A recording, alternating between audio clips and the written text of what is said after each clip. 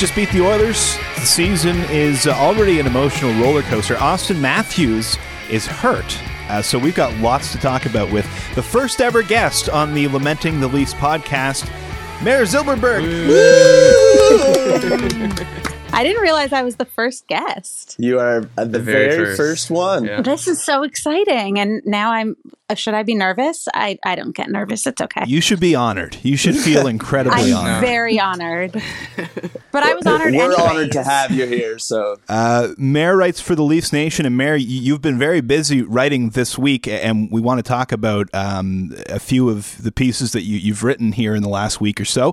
We'll do that, but we want to talk about what we just witnessed. The Leafs coming back with a big win over the Oilers after just a miserable... Stinker. We were going to record this podcast after Wednesday's game, and I think I speak for all of us when I say we are thrilled to be...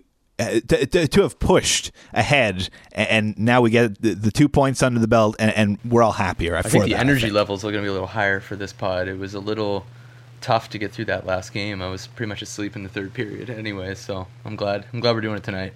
Yeah, no, same. Well, the Leafs offense was sleeping all night against Edmonton on Wednesday too. So yeah, Mayor, what were your impressions from the game? A lot more jump than we saw on Wednesday. I mean, Wednesday was like, it wasn't even brutal necessarily in terms of how they played. Like, I guess it was a sort of decent defensive showing, but who wants to watch that for 3 periods of hockey? Like, it was just boring and hard to watch, and that's not the Leafs' identity in particular. I mean, I don't know the Oilers that well, but with Connor McDavid and Leon Draisaitl, it shouldn't be theirs either.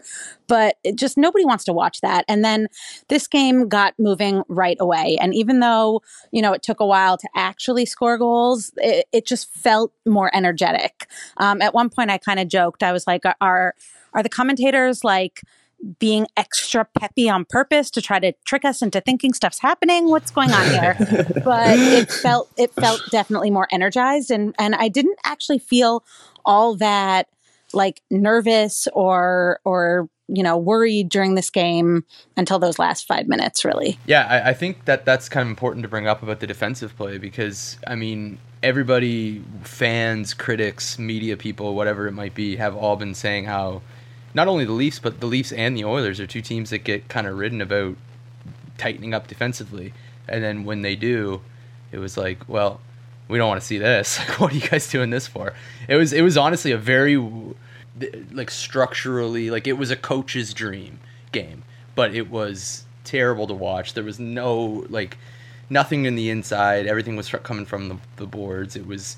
or point, which is another conversation that the Leafs have been just generating a lot through the point this year. But yeah, this game was obviously much more entertaining, and it started right away. Yeah, well, that might have been like Mike Babcock's coach's dream game on Wednesday night. But Sheldon Keefe definitely wasn't shy about voicing his displeasure with the lack of offensive pressure and the lack of getting any kind of puck to the middle and generating high danger chances.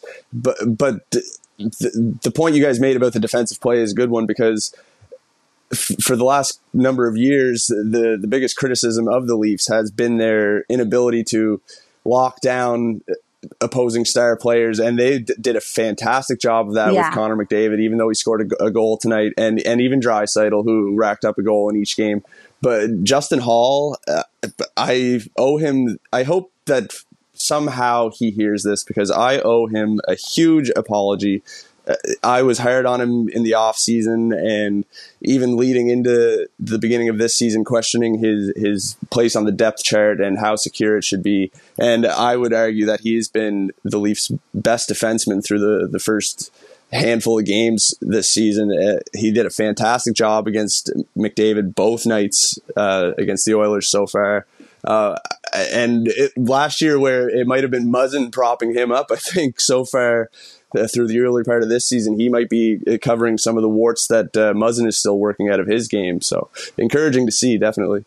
Yeah, Hall deserves props. Hall deserves props for sure. I think that I was certainly someone who just kind of thought he was just a guy, and he's turned it around. I mean, not turned it around. He was great last season, but you look at where he was 2 seasons ago, and it was kind of like we were all advocating for him to get a shot, and then it almost felt like, okay, there's a balance between getting 2 games all season and playing like top 4 with a bullet, but it seems like he's earned that spot, and it's been impressive. I don't know if my perspective is different just because I tend to write about and cover and think about the social issues. I get to know the players sort of as people really deeply. And I've always thought that Justin Hall was in the off season in the COVID shutdown, he was sort of running the Leaf social media engagement, doing those Leaf to Leaf. Like he's just, and so I think that I always saw glimpses of him being able to get there in a way that other people maybe weren't seeing because he had a lot of kinks to work out. But I'm not super surprised. I'm more surprised that Muzzin's having such a slow start. Yeah, he looks very slow is a good word for it. Like he's just in kind of in quicksand out there. Like he's not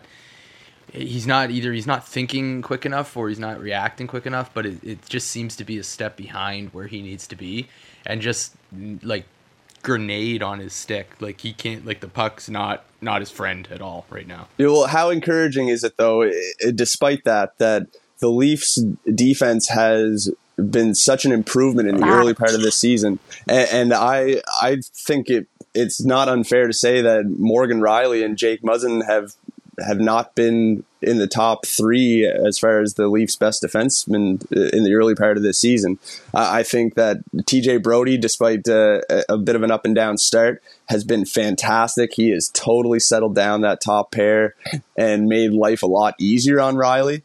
Hall has been great on that shutdown pair with Muzzin. He's noticeable in all the right ways so far in the early part of the season.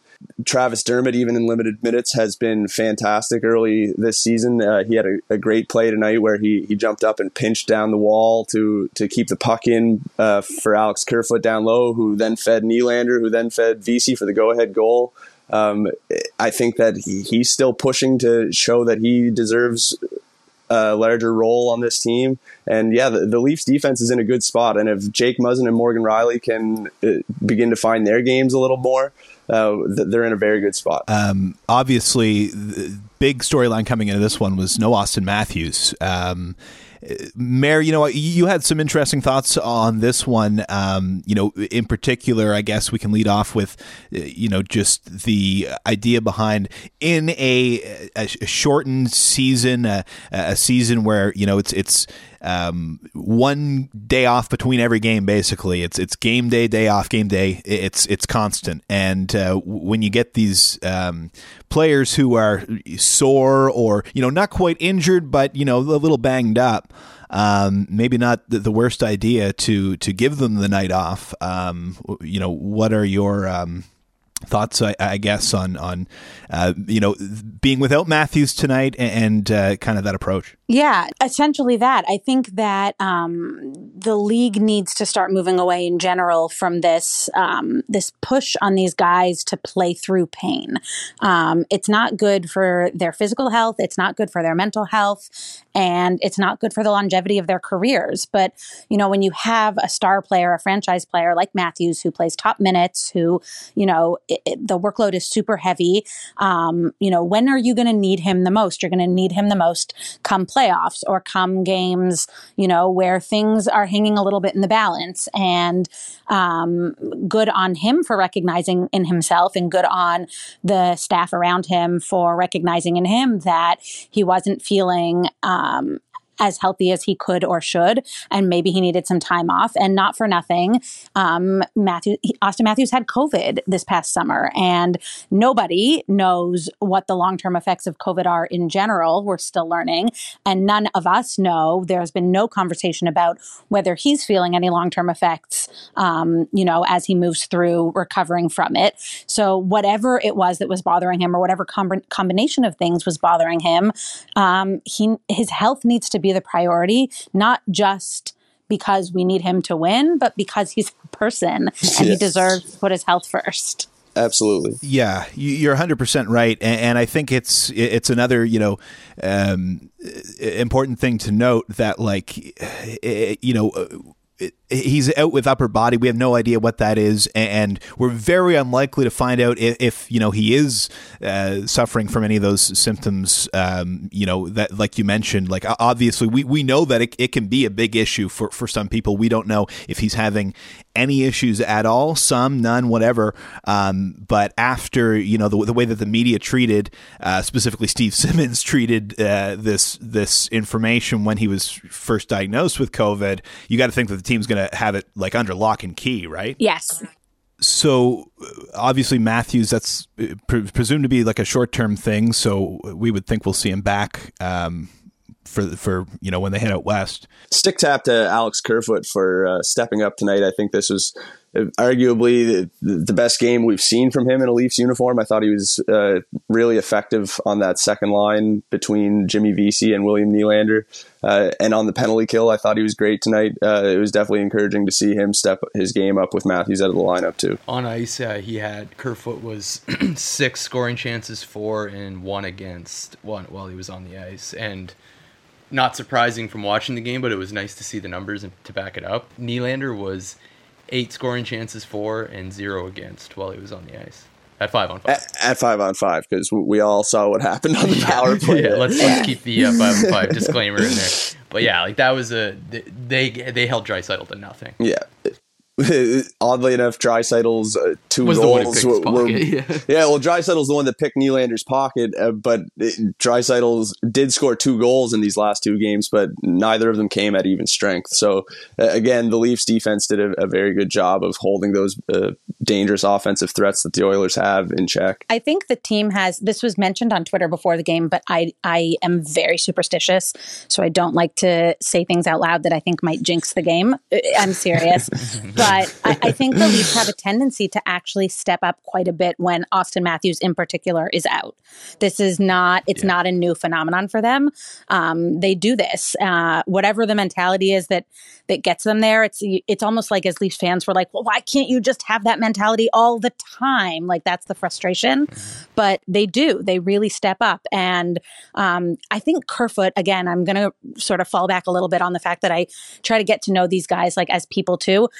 I think he's a kind of person who he needs to feel really comfortable. And I almost think that Jimmy Vesey and the fact that they were classmates and they played together, they know each other. I just think he's more comfortable this year than he was here last year. I think it took him, plucking him out of Colorado, I think was really hard on him in a way that maybe we didn't realize, emotionally. And I think that him and Vesey, there's some sort of relationship dynamic that has helped him settle a lot. Yeah, I think he definitely looks more comfortable early on this season. And it was a tough adjustment for him coming into Toronto last year, and then he had to deal with injuries and things like that throughout the season. Never really seemed to get his feet under him, and even in the play-in series against Columbus, I thought he was rather invisible, and that hasn't really been the case early this season. He's getting crushed with defensive zone starts. I think he starts 4% of his shifts in the offensive zone.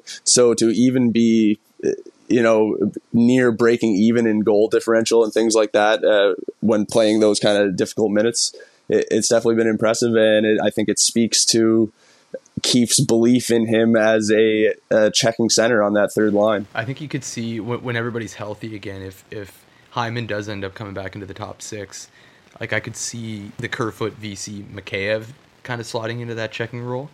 I've been impressed with Mikheyev this year too.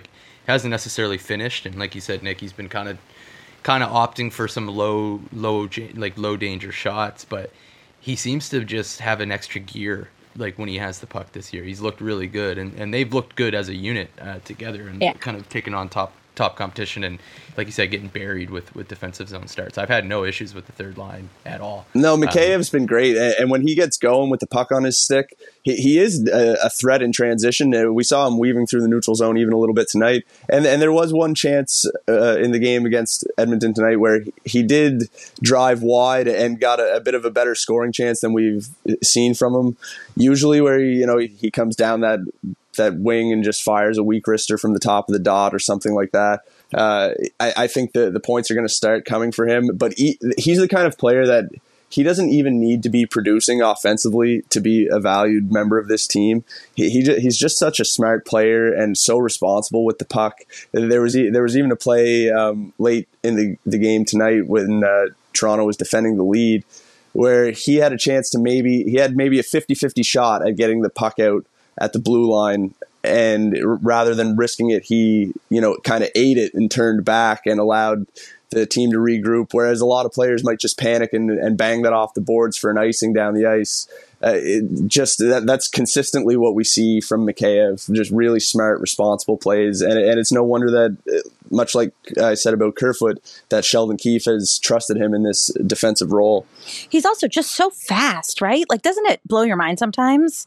Like he doesn't look like he should be that fast. Yeah, he's just so, like, to me at least, that in and of itself nearly justifies. I don't know if it needs justifying the Kapanen trade. Like, that was Cappy's thing, right? He was fast. No, Mikheyev is fast. Yeah, and Mikheyev actually has something going on between his ears. Yes. Well, that's why I said I don't. And he's got long strides. He's 6'3", right? Like, he's got a big gangly stride on him. Like, he covers a lot of ice, and he's moving fast. Like, he flies through the neutral zone. Yeah. Yeah, like he's alarmingly fast for the size, and like he can like shift speeds. Like, Engvall can really fly for a big guy too, right? But Engvall has like one gear. It's like he gets up to speed, and then it's try to beat the guy wide and rip one. And we've seen Mikheyev do, like you said, a little bit too much of that, but like he can clearly like attack in different ways, and it's about getting more comfortable. So it's an impressive or an exciting like package of skills. Like the size and the speed it could be really, really fun. Obviously, you need Mikheyev, right? Like you need these guys to step up because we're already dealing with a bunch of injuries. Matthews is a short-term thing, but Joe Thornton and Nick Robertson going to be about a month, it looks like, which sucks. That's a big hit to your depth. We talked a little bit about Robertson because he got hurt. Last week we didn't have an update on how long it was going to be, and it seems like this is maybe like the best case scenario. They were maybe fearing like ACL damage or something like that. It seems that way. When you call it good news and then follow that up with saying the player is going to be out for upwards of a month, there was definitely some stronger initial fears there. And Thornton, it's a rib, right?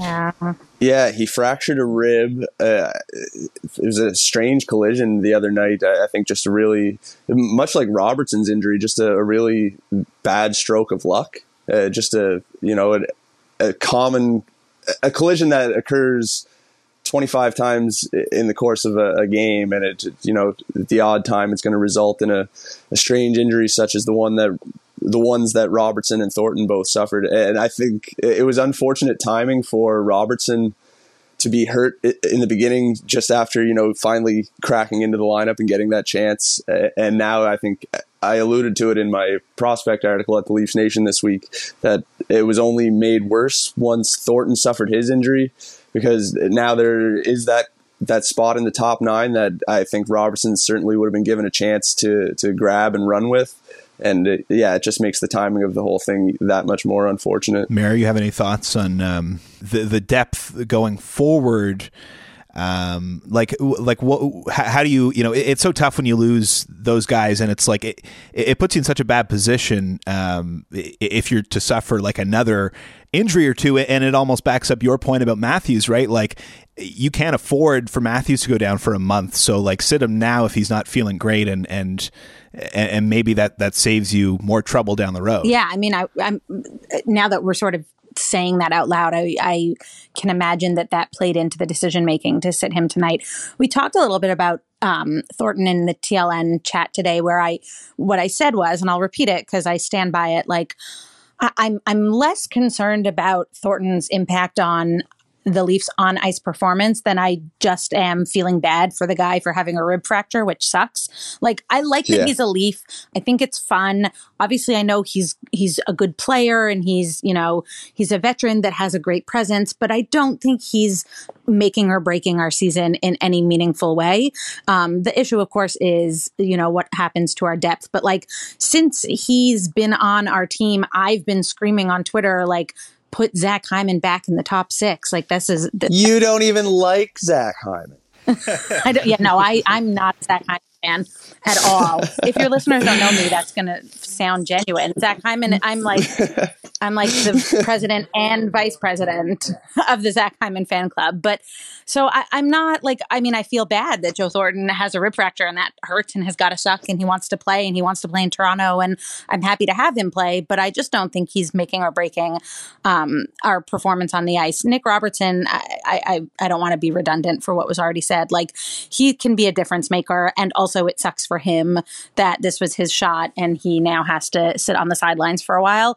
But the big thing is we just really can't afford to lose anyone else in a shortened season where most of the games are going to matter. Yeah, and every game matters that much more when it's all in division play. Every game is basically a 4-point game, and I think that kind of makes the Leaf staff deserve perhaps even more credit, considering that they were already banged up and Matthews was held out tonight as a precaution. So it seems as though they're definitely concerned with the long-term health of the team and having everyone healthy when they need them for the stretch drive. And this goes back, I think also we talked a little bit about the Freddie Jack balance and who's going to play when. And they have to think about that too, because once the playoffs get started, you're riding the hot goalie, right? So again, you don't want to have a goalie who is banged up and not feeling great and tired if he's going to play for the entirety of the playoffs. Yeah, and sidebar, Freddie was great tonight. We owe him an apology as well. Perhaps not an apology. I think the criticism was warranted, but he's definitely turned it around this week. 3 really strong games. He was probably the best player on the ice for the Leafs tonight in their victory over Edmonton. A couple of really big saves, and early on, was it the first shift that Draisaitl blew the doors off of Nylander? Yep. Went down for the 2-on-1 chance, and Freddie got across the crease and made a big save. How many times have we seen that very first opportunity of the game go in for the opposition, and we're behind the 8 ball right away? So it was great to see Freddie making those big stops early on tonight, and even the game the other night against Winnipeg, he made a few really big saves to keep it 1-0 before Toronto was able to score the 2-0 goal, and then he was beaten for 1 to make it a 2-1 game. But all too often, that's a 1-1 game before the Leafs get the opportunity to score the second one. So definitely a big turnaround for Freddie this week. I think that's important to point out too about like the criticism, because he's been taking a ridiculous amount of heat on Twitter, and I understand that he didn't play well the last year, and I understand that he had a terrible start. But we talked about it quite a bit for a couple episodes on this podcast about how he's got to figure it out, and is Campbell going to take the net from him and all that stuff. I don't want that to be lumped in with the kind of blind criticism that he's taking on Twitter right now, where a shot can be tipped 6 times on the way in, and if he doesn't get it, it's like, oh, well, you got to make a save every once in a while, or it's fucking shutout or bust, or 56 wins and no losses or bust, or people are pissed off at him. That's not. I think I can speak for everybody here. That's not what we were saying. Yeah. The stuff that he's getting on the internet right now is ridiculous. It's. I think I said this today. I replied to somebody's tweet where it's like, it was more frustrating being on. It's more frustrating being on Leafs Twitter over these last 2 games, or last game, anyways, than it was even when the team was terrible. Like, it was just ridiculous levels of criticism. But I think he's back up to an 898, and if you kind of remove the Ottawa game from the equation, and he's been good this year. He doesn't need to be a Vezina quality goaltender. He doesn't need to give you 940 something save percentage, but if he can settle into where he was in 2017, 18, or even 2016, and be in that kind of 9-16 to 9-17 range, that's all this team needs. The scoring chances are going to come, and that will be more than enough to kind of get the team to where it needs to be. That's something to touch on too, is that the goals are going to come. And like at the very least, he's turned it around quicker. Like I think I touched on that like last episode. I kind of joked that like, you know, the slow start isn't necessarily going to be prorated, but then he went out and had 3 great games. So Mara alluded to that before we got on air. Mara mentioned something similar to that, of like it's like you get your October Freddie and then your November Freddie, but he did that in like 2 games in a week. Yeah, it was like last week was October. Yeah. Last week was October, and this week is November. And tonight was probably, I would say, one of the best games that Freddie put in since November of 2019. That's exactly what I was going to bring up too, that there was a stretch of games in November, I think when we were doing a West Coast Canada swing, am I remembering right, where he like bailed the team out a lot. Almost directly after the coaching change in November of 2019, where he just, what was it? I'm all fucked up. This pandemic's got LA. You're right. It was 2019. I think you're right. That sounds right. But that was like the last extended stretch of solid play that we saw from Anderson. And he was fine during the play-in series against Columbus, despite the few back-breaking goals at inopportune times. But tonight, I think, you know, he's been turning it on the last couple of games, a little more solid in net and looking more sure of himself and handling pucks better, directing rebounds away from his net. And I think tonight was really a culmination of it all starting to come together for him. He was spectacular tonight. I actually am going to say that now that you're saying that out loud, because you said a little more solid in net, and I think he was way more solid in net. And I think my level of anxiety during a game is directly correlated to how flaily he is in the net. Yeah. Yep. Like the more he's moving around in there, the more I'm like panicking, because today I said this before too. I felt pretty calm. Like I was like, okay, this game is going and we're getting our chances and we're buzzing a little. And he was solid. And I was like, I was zen. Yeah. Well, he's maybe working back towards regaining his name of Steady Freddie. Yeah. He looked like he knew where his posts were tonight, which I think was an important. Well, that was the thing. Like it wasn't like usually it's, you know, he usually looks pretty solid back there and pretty steady, and then like pucks will get through him when he's not on. But those first couple of games, it was like he didn't even know where the crease was. It was a mess. Except there was one save tonight that I tweeted about where he wasn't like flaily, but he didn't see the puck slide in front of him. And then all of a sudden he like startled and looked down. And I tweeted this because I said he looked like my dog who can't hear anymore when he realizes there's a treat directly in front of him. Like that's exactly what it looked like. But other than that, he was very solid. Yeah, he's bought himself some time here. Like it was, you know, we were all, I think, getting pretty restless, you know, after those first couple of starts. And, you know, I think it's a good thing for the Leafs overall that obviously Freddie's looking a lot better. Mare, I don't know how it looks for your fantasy teams, because I know you went heavy on Jack Campbell, didn't you? I did. I went heavy on goalies in general, which is another thing that if you follow me, if you follow me on Twitter, you might know that I'm a fan of goalies. So Jack Campbell isn't like my main goalie on either of my teams, but I do have him on both. And so, you know, he played the win in Ottawa, and that helped me out. But I also have, believe it or not, Tuukka Rask. I mean, Tuukka Rask's a solid goalie. And I have, right now he's out, he's injured, but I have Frank Kuz. I have a couple other goalies. So I'm okay on goalies, even if Jack isn't starting every game. It's a decent backup option. You never know with Fred, but we're glad to see he's turning it around a little bit here. I'm going to take a little bit of credit for Fred's turnaround, because after the Ottawa game, I too went and picked up Jack Campbell on my fantasy team, and Freddie has turned it around since then. So I'm going to take a little bit of credit for that, since we're talking about being superstitious. I dropped Joe Thornton from my lineup, and then he scored, but then he got hurt after it. So I don't know how that factors into my kind of my luck or cursing or whatever it might be. But the minute I dropped him, he scored a goal, so that wasn't fun. Another, we were talking a little bit about the depth scoring and how these guys looked in the absence of Matthews and with Thornton and Robertson out. And, there was some talk kind of about bottom sixes and like depth is an issue. And it's a particularly hot topic, I think, in the Canadian division, right? Like you've got the Habs who kind of lack the high end, but they're looking really good with, the depth of talent that they have at forward. Like they can roll out three really strong lines, even if, they don't have the game breakers. And then you got, the Canucks, who we talked about this like pre-season. And, I kind of mentioned that they could be like an interesting team as like having, those few stars in place, but then the depth isn't very good. And the depth is very bad.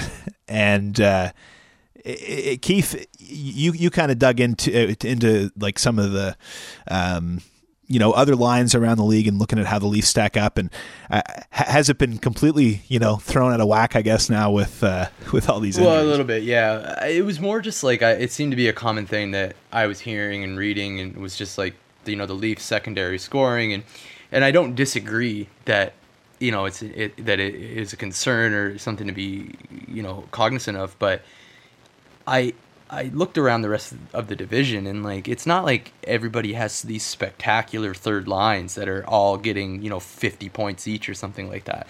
They're third lines for a reason. These guys aren't in the top six for a reason. Most teams don't have good third lines. So we talked about Montreal. Montreal does have probably the best third line, I would say, in the North Division with Toffoli, Kotkaniemi, and Armia, but they also don't have the firepower of an excellent top six either. So like that kind of makes sense when you look at it on a kind of whole. But like looking around the rest, like Mott, Beagle, and Sutter, I would take the Leafs third line over that every day of the week. And Archibald and Shore and whoever else they throw out there in Edmonton, that's it's not a unique to the Toronto Maple Leafs problem that the third line is not getting 2 or 3 goals every night. Like I think it's a bit of an unrealistic expectation. Should they contribute? Absolutely. But if they go a couple games without a goal, I don't think we need to, burn the team down and rebuild it because the bottom six isn't producing. It's a pretty common thing. Well, I think that maybe people are just a little more antsy because we talked about it before. Like the Leafs shooting percentage as a whole is kind of low so far this season. Matthews, I think he was, before he got hurt, I think he was leading the league in shots on goal and had only scored 2. That wasn't going to keep going that way, and it won't keep going that way once he returns to the lineup. He's going to get his goals. Nylander's going to get his goals. So maybe there's been a little bit more focus on the lack of secondary scoring. But once the big guns get going and the pucks start finding the back of the net, like you said, you just need minimal contributions offensively from your bottom six. And especially if that third line is able to continue taking on those heavy minutes and shutting down opposing top lines, the lack of offense isn't as big of a concern from that group. That's kind of another factor to it as well, is that the Leafs' third line isn't really asked to be doing a whole lot offensively. They're getting tough assignments. They're getting defensive zone starts. They're getting every team's kind of top offensive threats against them. So yeah, you don't expect to see Kerfoot and Mikheyev and Hyman when he was down there, on the score sheet every night, and that's not what that's not how Keefe's deploying them. And the team in total across the board, they're having some bad shooting percentage luck right now too, but they're also a lot more bought into playing a 200-foot game, which you sacrifice a bit of offense when that happens. It's going to happen. Hopefully it doesn't look like Wednesday night against Edmonton all the time, but I do think you're not going to see the track meet run and gun that we've come to love and hate about the Leafs in the past with this iteration of the team, at least not right away, until they maybe settle into this system that they bought into a little bit more and get more comfortable with it, which allows them to open up a bit more, especially kind of off the rush. But yeah, I think that there's been a conscious effort to play more defensively. That's got to affect how they're generating scoring chances. They're not getting a lot of luck right now with the puck. and the third line's been fed to the wolves. So it makes sense that you're not seeing a lot of secondary scoring. Can I just add that I feel like, and it's not like, I mean, I do this too, but I think that this is kind of, at least it looks in the early days, like close to the team that Leafs fans were asking for a while. More balanced, more solid defensively. So like maybe we just like breathe for a little and give it, like we also need to settle into the system and give it a chance to show us what it's supposed to look like. This is what everyone was yelling about for the past few seasons, and now it's here. We've got it. They're not running up the score like they were, or outshooting their bad, outscoring their bad defensive play. They're not doing that. So why is everyone complaining? Not you guys. It's everyone else. It's outrageous. Twitter is not fun to be on right now.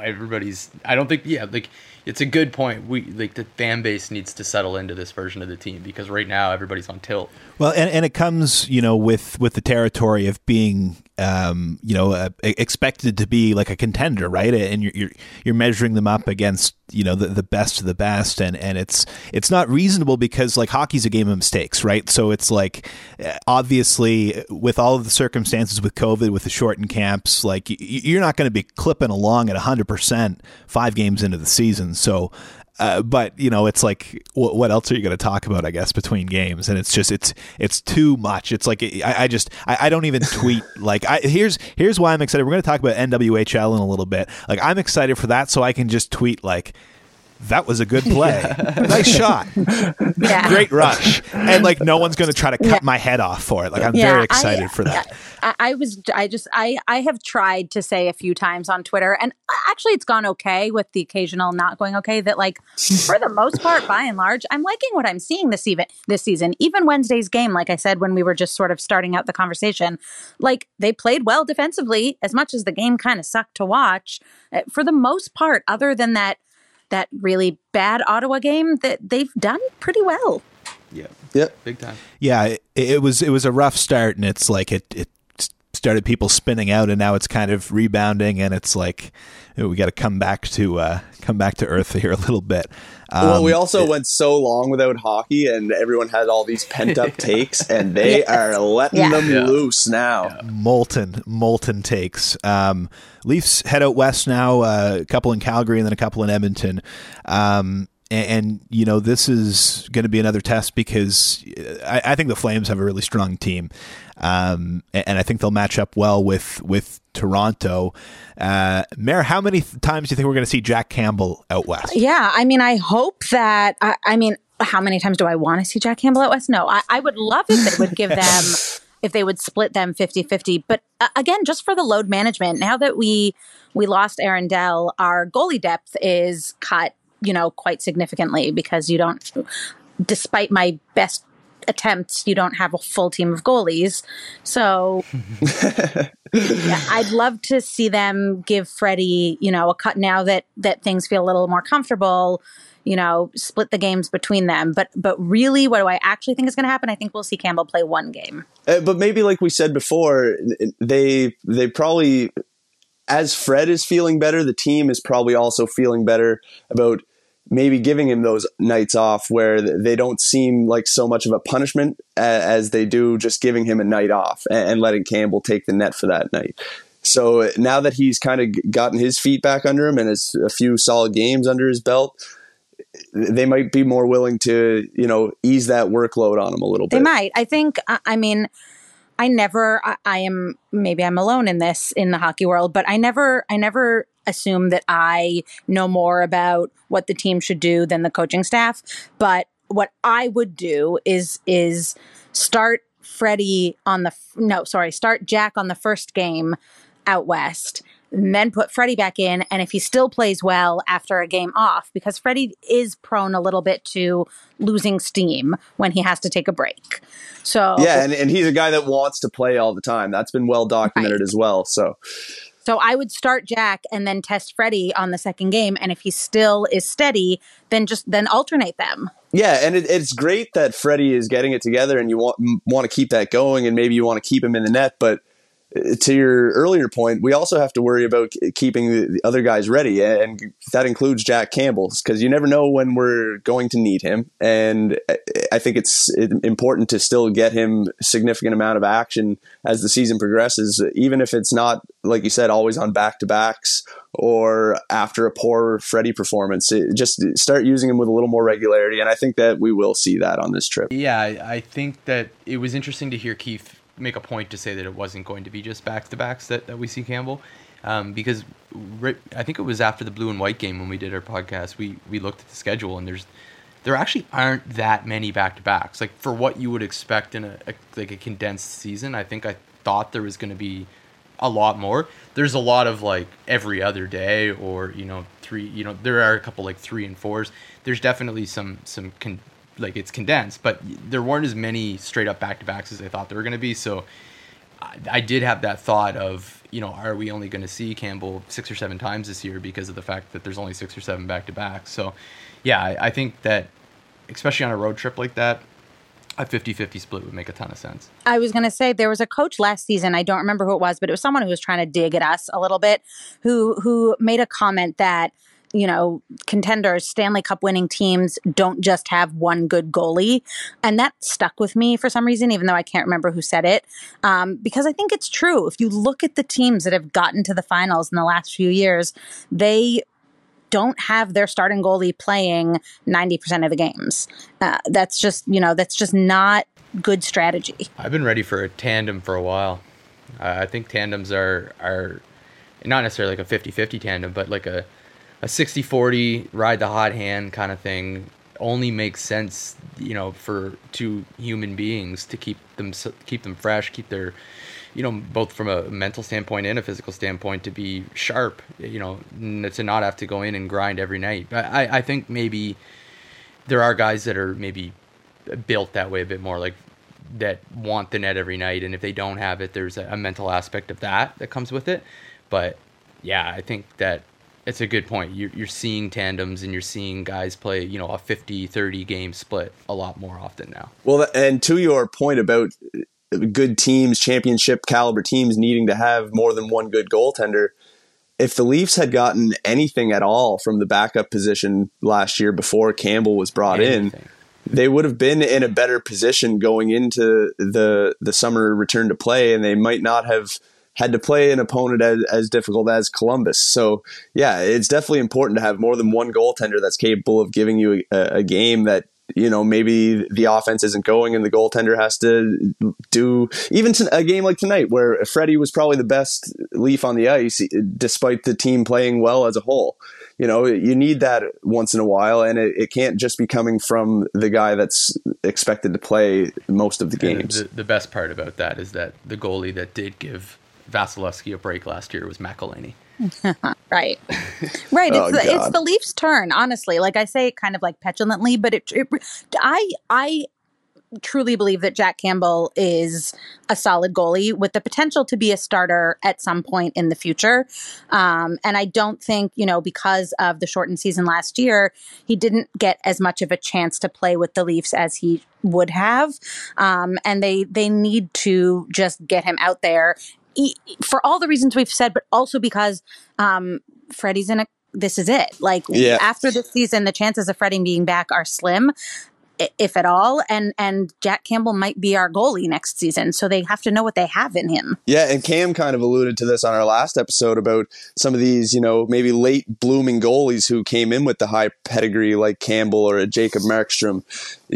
So I don't know what you think of the whole situation, Cam, as far as, Freddie being in a contract year and how much the Leafs might want to see from Campbell this year. Yeah, I mean, I agree with, the crew of you. I think that you want to, I'd like to see the split out west. I was a little surprised that he didn't get one of those games against Edmonton, and I think that you want to see a little more. Like, I wasn't expecting him to just get like the back-to-backs, and obviously we were talking about that, but I think that there's at least a solid chance that he could be like you said, Keith, like a platoon guy, a tandem guy for a few years, and maybe even like the top end guy of a tandem. I don't know that he's a surefire like 65 game starter at any point in his career, but I think that he's a guy who could have a few really solid years still in the league. He's still young enough, and he's got some of the pedigree. You go and get a veteran like a Grice or a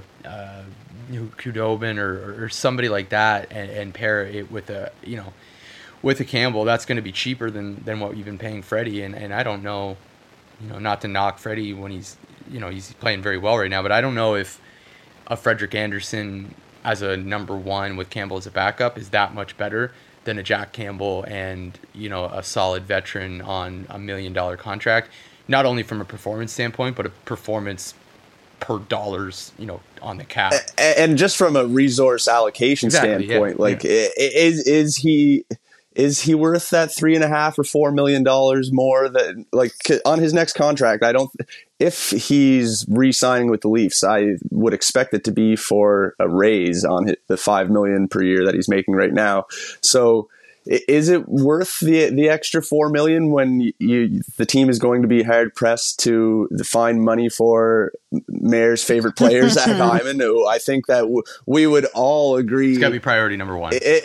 He's got to be priority number one to retain over Freddie, no matter how well Freddie plays this year. I think just because of the volatility of goalies, and Zach Hyman is the exact opposite. You know what you're getting from him every single night. He's just such a key part of this team. Yeah, absolutely. So moving on from Leafs talk, I guess there's a little bit of Leafs talk as we get into Mike Babcock, who is returning to the broadcast booth or joining the broadcast booth this weekend, and The Athletic ran a piece where they caught up with our old pal Babs to see what he's been up to since getting canned by the Leafs, and it was not good. It was, I mean, look, like sports, this is what sports journalism is, right? Like it's access journalism, expecting much more than that from a story like this, which is such a clear, not a puff piece, but it's image rehab is what it is. It sure felt like Pierre LeBrun, who, no offense to him, I love Pierre, I think he's great, but it read a lot like a favor to Babs. Yeah. Mary, you wrote about this for the Leafs Nation. Yeah. There are a lot of issues that go into this, but to me, I think it's like the biggest thing is there are players who were named in when everything broke after he was fired about Mitch Marner, and then Johan Franzen coming out. Like those players were mentioned in this piece, but seemingly no follow up with them. And to me, that's a big problem. Yeah, I think that was my biggest problem with it too, which I wrote about just today for the Leaf Nation. But there were reports a year and a bit ago that came out and were public, and Babcock even commented on them at the time and confirmed that the quote unquote Mitch Marner list incident happened. And so now to come back with this very convenient timing of right before he goes on the air and say, oh, no, the story that I confirmed a year and a half ago or whatever it wasn't actually the story. I wasn't aware of what they were saying. Like, that just is hollow and disingenuous, like hard stop to me. You let a story like this get published and confirmed it without even checking what the story was, and now you're backtracking and saying, no, that's not how it happened. That's just bullshit. Yeah. And the way that he said it happened wasn't even it wasn't at all absolving of him. Like, no, it wasn't better. No, it wasn't. It didn't make it sound that much better. No. It was just like, I was shitty in this slightly different way. Yeah. Actually. And then The Athletic and Pierre LeBrun gave him the platform to do that without any due diligence, to be like, by the way, we reached back out to Marner to see if, he wanted to talk about, even if they had said Marner had no comment or whatever it was, but at least make it pretend you cared to look into it. Yeah. I think that the idea behind the interview was probably had good intentions, maybe, as far as Babcock saying he didn't feel comfortable stepping back into the spotlight without, maybe addressing some of these prior issues from that came up after his firing with the Leafs.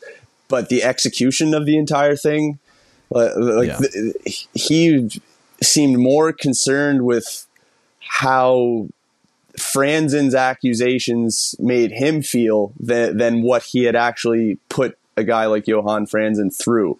And by all accounts, the way that he treated Franzen was just totally unacceptable in any line of work. And it's due time that, hockey is no different than that, as far as, treating your employees and coworkers and peers with some level of respect. When someone who played for you calls you the worst person they ever met, I think that's a pretty damning statement. Yeah, he played major victim in that segment of the interview where he went on and on about how it hurt him. Quickly pulled his mental health initiatives and things like that, Yeah.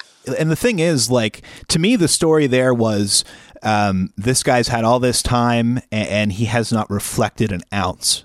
But the treatment that he got from The Athletic was he's back and here it is. And there was no interrogation of this guy it doesn't actually seem to have, considered his actions at all.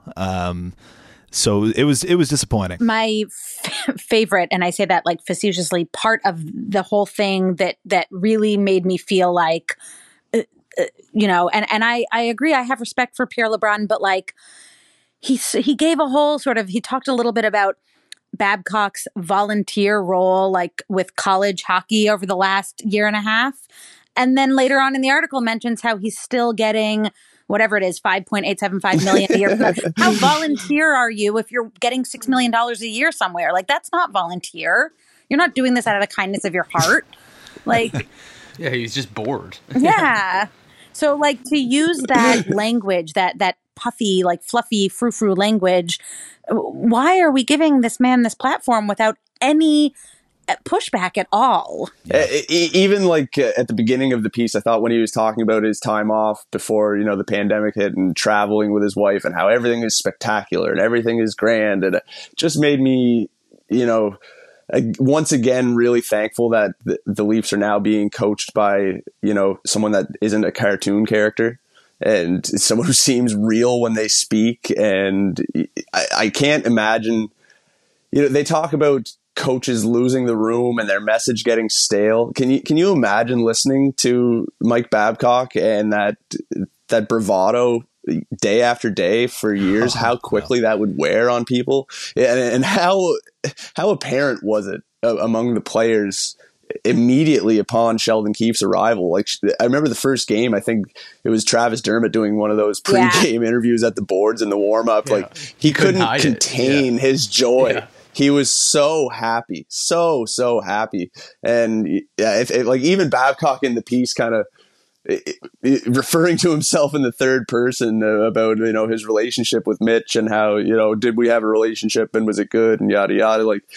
I don't want to speculate and pretend that I know the ins and outs of Mitch Marner's personal life, but I can't imagine still holding any level of respect or admiration for a man that would do something like that to you as a kid in a professional setting. So it was definitely done with the intention of repairing his image before returning to the spotlight of the hockey world, and maybe a little PR for the upcoming coaching vacancy in Seattle or elsewhere. I truly wonder if it was, was it last week? I think it was last week when NBC announced the analysts, and it was, Babcock's name was up there, and there was quite a bit of uproar on social media.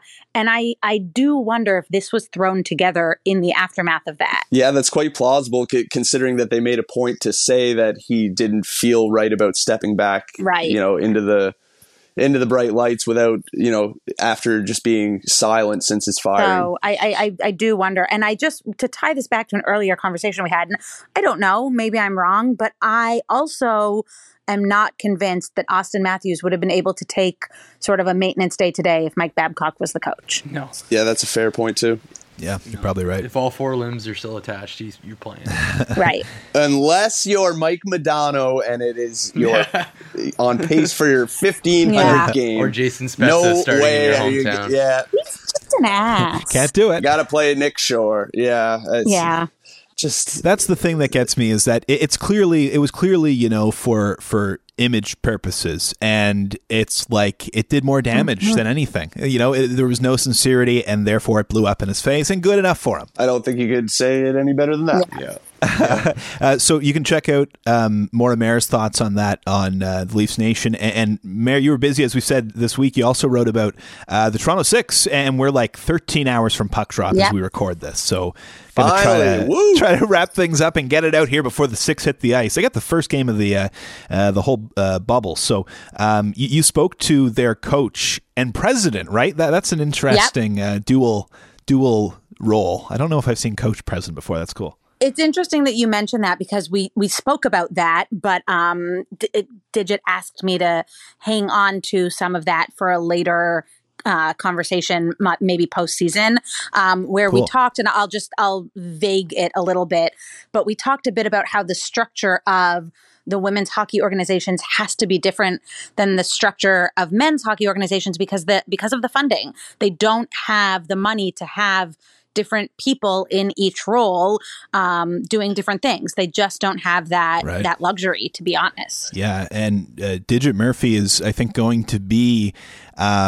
you know, I was kind of saying this to Nick and Keith before you joined us, Mayor. Like, it feels like, you know, this is a team, the Six, who, you know, they're an expansion team. They've only had kind of limited practice time, right? It kind of feels like they're going to go as far as this veteran coach is going to bring them and get them, you know, on the same page, doesn't it? Yeah, that was her big thing too. She said to me, sort of a quote or a paraphrase that I didn't include in the article, that she believes in this team and she thinks they have what it takes, but she also doesn't want to raise unrealistic expectations in the fan base because they only have 6 or 7 practices together as a full team. That's it, before heading to the bubble.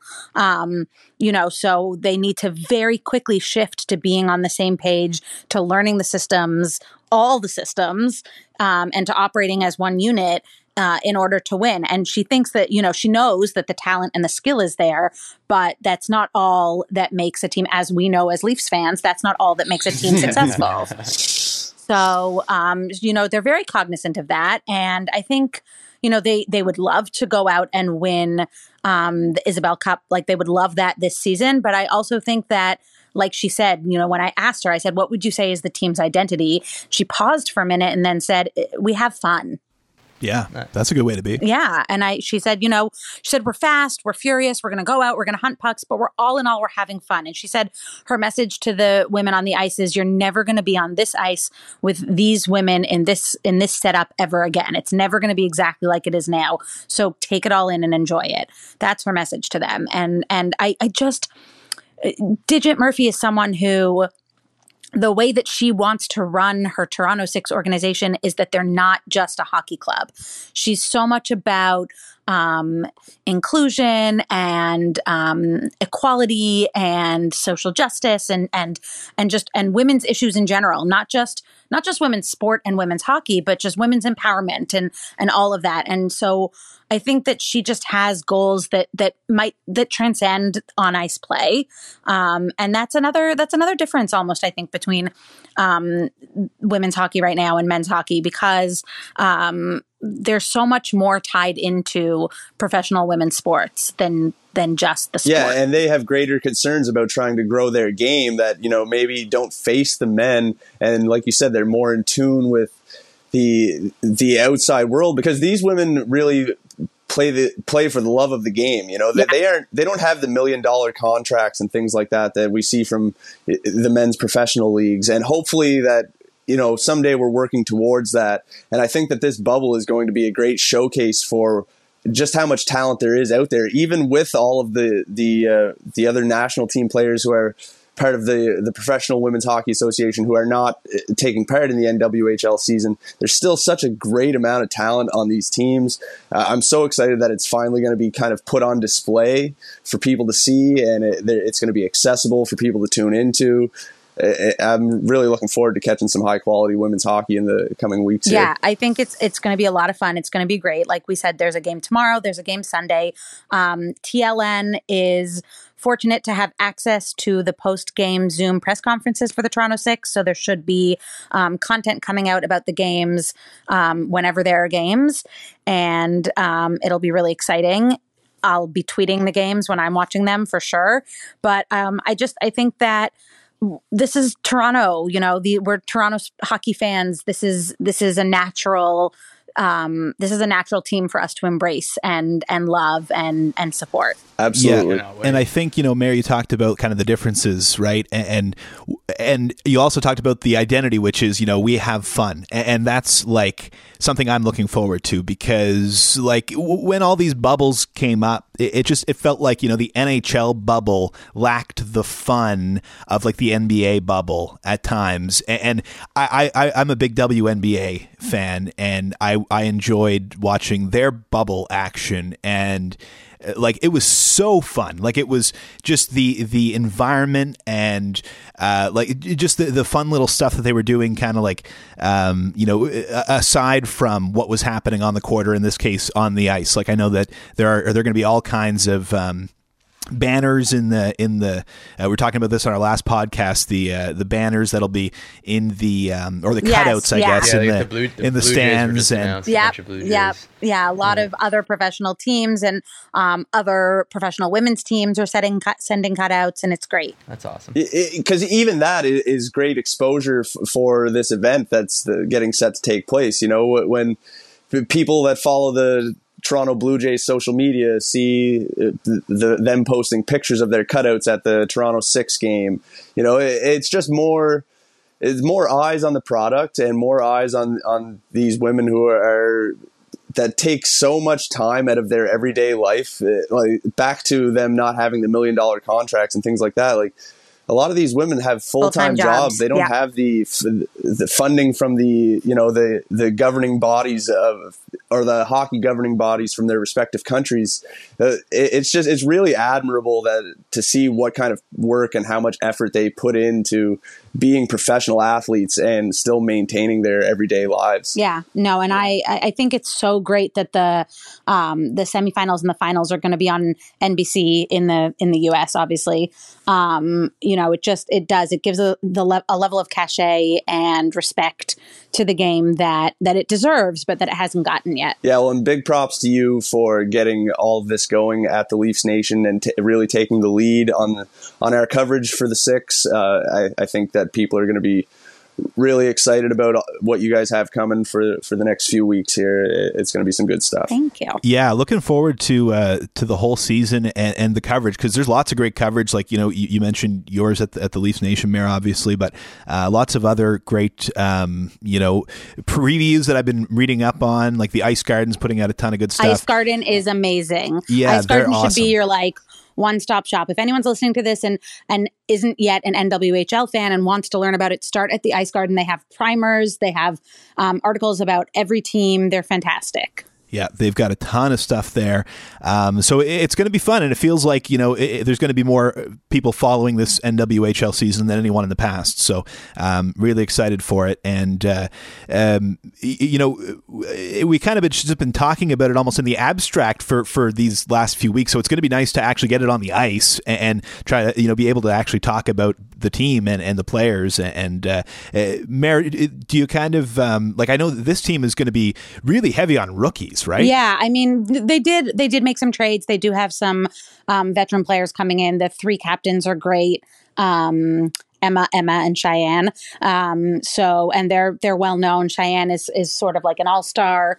So I think that there's a good balance there. Actually, Digit also told me that all three captains were coached in college by a coach that Digit herself had coached. So that was like a nice connection for her. And that helped, I think, a little bit with understanding some of the systems and things like that. So it's not all rookies. There are some, and I think that they have a rookie goalie, but they have a nice mix. It's going to be fun to watch. Yeah, it's going to be an exciting season. It's going to be a fast season. Like it's going to fly by. But we're looking forward to it. going to be a lot of fun. And should mention as well that, Nick, you kind of mentioned the PWHPA. They have a camp going on right now for the Canadian women, and it looks like at this point the World Women's Hockey Championship in Halifax is still Halifax and Truro. Can't forget Truro. Still set to go. It looks like for this year. I mean, we'll see over the next few months, but they had a camp going, obviously, featuring the players who are not going to be participating in the NWHL season, but we'll be keeping an eye on that. And looking forward to like you said, tweeting about it and. I don't know, Mary, what's the goaltending depth? Have you? Yeah, I know they don't get to bring so many players to the bubble. I think that they might have 3 going in. It's 2 or 3, but I will definitely know more about the Toronto Six goalies after tomorrow for everyone. Well, we might have to get you to suit up if they're that thin. Yeah, I know. I think they only. What did Digit tell me? I think she said they only bring 25 people to the bubble, like all told. Oh wow. Yeah. So it's really, they're not huge rosters. Yeah, well, most times I believe the teams are made up of like 3 lines and 3 defensive pairings rather than the typical 4 lines that we see in the NHL. So, and also, I mean, it makes sense then that it's a shortened season too, because they really don't have room for like injuries and call-ups and those sorts of things. Yeah, it's going to be a lot of fun over the next couple of weeks for the NWHL season. Mayor, thank you so much for joining us. This was a blast. Thank you. Yeah, this was a lot of fun. Thank you for coming on, man. Yeah, this was great. Great. Hopefully not the last time. Let's set something up here for the near future. This was great. Absolutely. Yeah, we'll do it again for sure. Who knows? Maybe Jack Campbell is a starter. No, we're not going to jinx Fred. We're not going to jinx. We're like in Fred's play right now. So credit where it's due. We'll hope for good things for all the goalies. But yeah, no, thank you so much for doing this, and we'll get you on again soon, and it's much appreciated. We appreciate you taking the time and sharing Leafs insight and also the NWHL, and we're looking forward to your coverage there. Thank you. You can follow Mare on Twitter at MareOutLoud, myself at Carl Pelash, Nick at _Nick Richard, and Keith is at Keith Whip. You can also follow our podcast Twitter at Lamenting Leafs, and wherever you listen to your podcasts, would love if you would leave us a review, subscribe, all that good stuff. Thanks again to Mare for coming on. We're going to finish this show off with Loviet, who we played back on episode 2 or 3. They've got a new single. They are from Nova Scotia, and they're here right now, but once this whole pandemic thing is cleared up, you can catch them in Toronto quite a bit. That's where they're based. So if you are in the same boat, check them out live, put on a great show, and the new single is Dull Shine from Loviet. Go Leafs, go!